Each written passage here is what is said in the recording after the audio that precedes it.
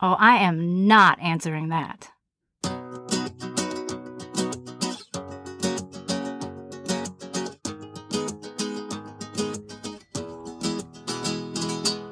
Welcome to Heal and Grow with Nikki. I'm your host, Nikki Kreminga Hill. Here we talk about everything: grief, hope, illness, work, family, tragedy, possibilities, fun stuff, and not so fun stuff. It's all on the table. Let's take a look at our lives and work to heal and grow together. I'm so glad you're here. Hello, loves. Welcome back to the Heal and Grow with Nikki podcast. I am your host, Nikki Kreminga Hill, and I am so glad that you came back for another week. Before I get going on this week's episode, I just have to apologize for last week's audio issues. I would love to be able to blame my staff on that, but alas, there is no staff. I am the staff, so that was operator error. Oh well, I'm going to keep on trying. So far in all of my episodes, I've shared with you some type of personal story, and I've tried to wrap it up in a cute little heal and grow bow with some life lesson attached. And this week's episode is going to be a little bit different in that I have neither healed nor grown for what I'm about to talk about. Today, we are talking about telephonophobia, which is essentially avoiding the phone at all costs, which is what I do. A quick wiki search tells me that telephone phobia, which is also called telephonophobia and telephobia and phone phobia, is the reluctance or fear of making or taking phone calls, literally the fear of telephones. It is considered to be a type of social phobia or social anxiety. Blah. Okay, so let's talk about it. My phone phobia is something that I don't really like to talk about because I'm actually pretty ashamed and embarrassed by it. And I know that the shame and the embarrassment are doing absolutely nothing for me, but that's how I feel. I've talked to a couple people about it, but I've mostly just joked around about it with friends, like, don't call me, okay?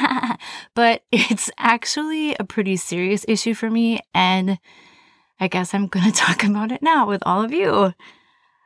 So I don't really know when my fear of making and taking phone calls started. Like many of you, I grew up where we only had a phone. We didn't have email or texting or any other ways to communicate really besides letter writing, so everything was done by the telephone.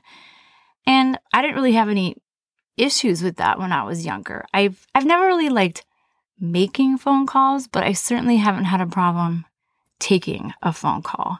And so I'm not really sure how this started. Something changed somewhere down along the line.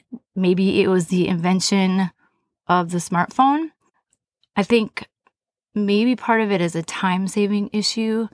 Calls can take a really long time just because you end up chatting usually with the person you're speaking with.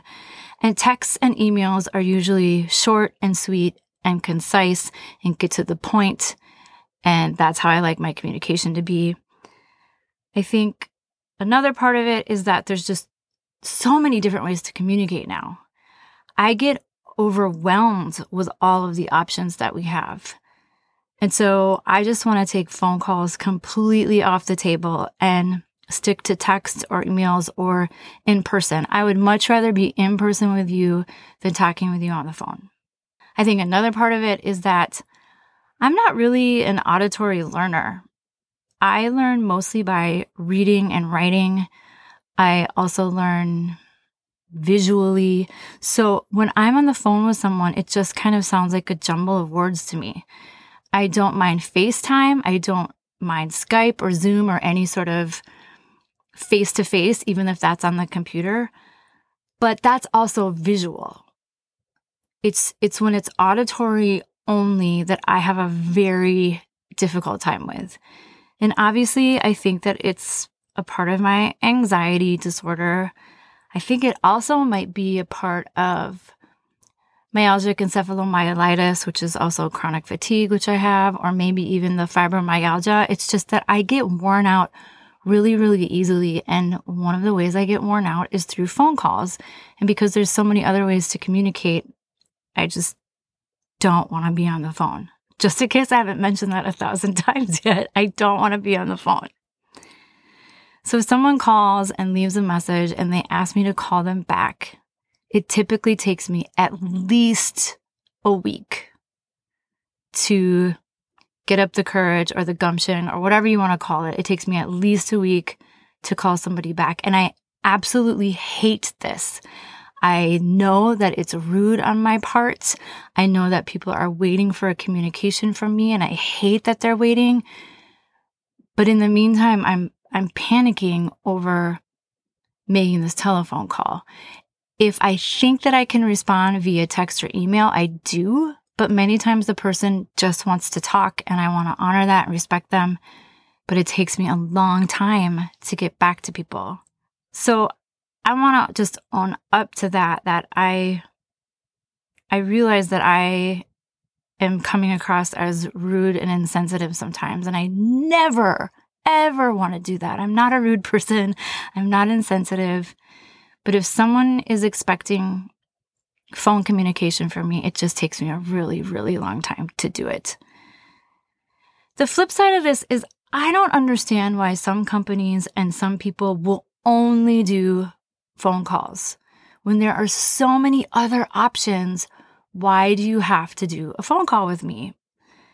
It really annoys me that there are some places that will only communicate this way. I know I've said that 1,000 times, but I just can't reiterate it enough. If you are only doing phone, please add something else. Please add texting. Please add email. Please add Zoom or something like that. Because even though I don't talk about this very often, I know that there are a lot of people out there that are like me, and we're embarrassed, so we don't share it. But if you could just add another form of communication that would make it acceptable for me to get back to you in that way instead of the phone, that would be amazing. I don't understand why I can't always schedule things online. The only time that I feel like it matters to talk on the phone is when you're making a medical appointment for the first time or something like that. They want to talk to you on the phone, and I get that. But most of the time, I should be able to schedule things online. And if I can't schedule online with you, I don't use you as a business. I'm just throwing that out there. I suppose it's my loss and not yours, but I do not do business with people that I can't schedule online with. That's just the way it is.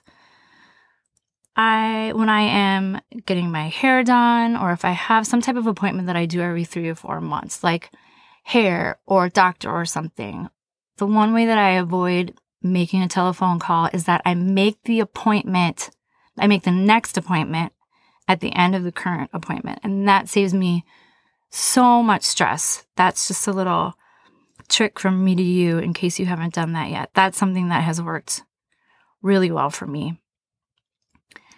And I'm about to start a new job where I will have to use the phone. Now, I don't have to use it very often, but I will have to make and take phone calls, and not doing that could jeopardize my job. So I have to get over this or get through it or process it or whatever it is. I really, really need to start dealing with this problem instead of hiding from it. So I'm just wondering, for all of you out there that have the same issue as I do, how do you cope with this? I'm thinking about maybe doing some hypnosis. I'm sure there's someone out there that deals specifically with telephonophobia. I just haven't, gone to the Google machine to do it yet. But I'm really wondering how I could get some help in this. So if you have any resources, any insight, any advice for me on this subject, I would love it. Okay. Like I said, I can't really wrap that up into a little bow. I haven't grown nor healed from this. Maybe it's something I talk to my therapist about. I'm sure she could probably help. I've just never brought it up because I don't like to talk about it. A couple updates for you from previous episodes, or just one, I suppose. I did my 2 speaking engagements at my networking organization that I belong to, Polka Dot Powerhouse. I did them a couple of weeks ago. It was 2 separate meetings with the same talk at both, and it went really, really well. I loved it so much. It was about a 20-minute long talk, and now I'm expanding it to 45 minutes and an hour so that I can do keynotes with different time frames. So I just loved it so much. If you're one of my Dot sisters, thank you for being so warm and welcoming and compassionate with me. The first time I did the talk, I really wasn't feeling well, so I decided to sit down, which I would never do a talk sitting down, except that I did, and it actually was fine, and it was no big deal at all. So thank you for that. I also did a 5K with Brighter Days in Eden Prairie last weekend. I've talked about Brighter Days before, and it was so wonderful. Really, please check out this resource if you're grieving at all, if you're dealing with any kind of death, if you need help, please reach out to them. And while I was there, I met Pat Miles. Now, if you are from the Twin Cities area and you're about my age, I'm guessing you recognize the name Pat Miles. She was co-anchor with Don Shelby on WCCO when I was a little girl, and I thought she was a total celebrity. And she was at this 5K, and she was selling her book that I purchased. It's called Before All Is Said and Done, and I'm going to link in the episode comments here, but I've just started it. It's an incredible book about how she thought that everything was good to go when she or her husband passed, and then when he passed, she realized they weren't good to go. They didn't have all their affairs in order, and just how she navigated through that. It's really, really interesting, and I hope you could pick it up. And I just started a new little program. Well, it's not really a program, but it's called Buy Me a Coffee. And what you can do, I'll also link this in the comments, is that if you like my work and if it's resonating with you at all, you can go to this link and you can spend $1, $5, $10, whatever, and that money goes to me and I can get a coffee or just, go get some snacks. I really like snacks. Go get some snacks with that money. So thank you for considering that.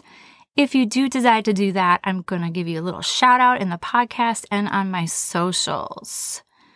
As always, you can get my book on Amazon, and I would love, love, love to come to your book club or your indie bookstore and do a book reading or a book signing. Those are really fun for me. I'd love to meet you. So my book's on Amazon. It's called Things I'm Thinking About, A Daughter's Thoughts on the Loss of Her Mom. I'm ready to do some speaking engagements, so let me know if you need me, and you could check out all the previous podcasts. This is podcast 6, I think. That's incredible to me. 6 weeks, that's a long time for me to keep doing something. So please tell everybody you know about this podcast, even if you don't like it. Do a 5-star review or a 4-star review, I suppose is okay. Anything that you can do to share the word really helps me a lot, and I appreciate your efforts. I hope you have an incredible week. I hope you had a great Memorial Day, and I will see you soon. Thanks for healing and growing with me today. Mwah!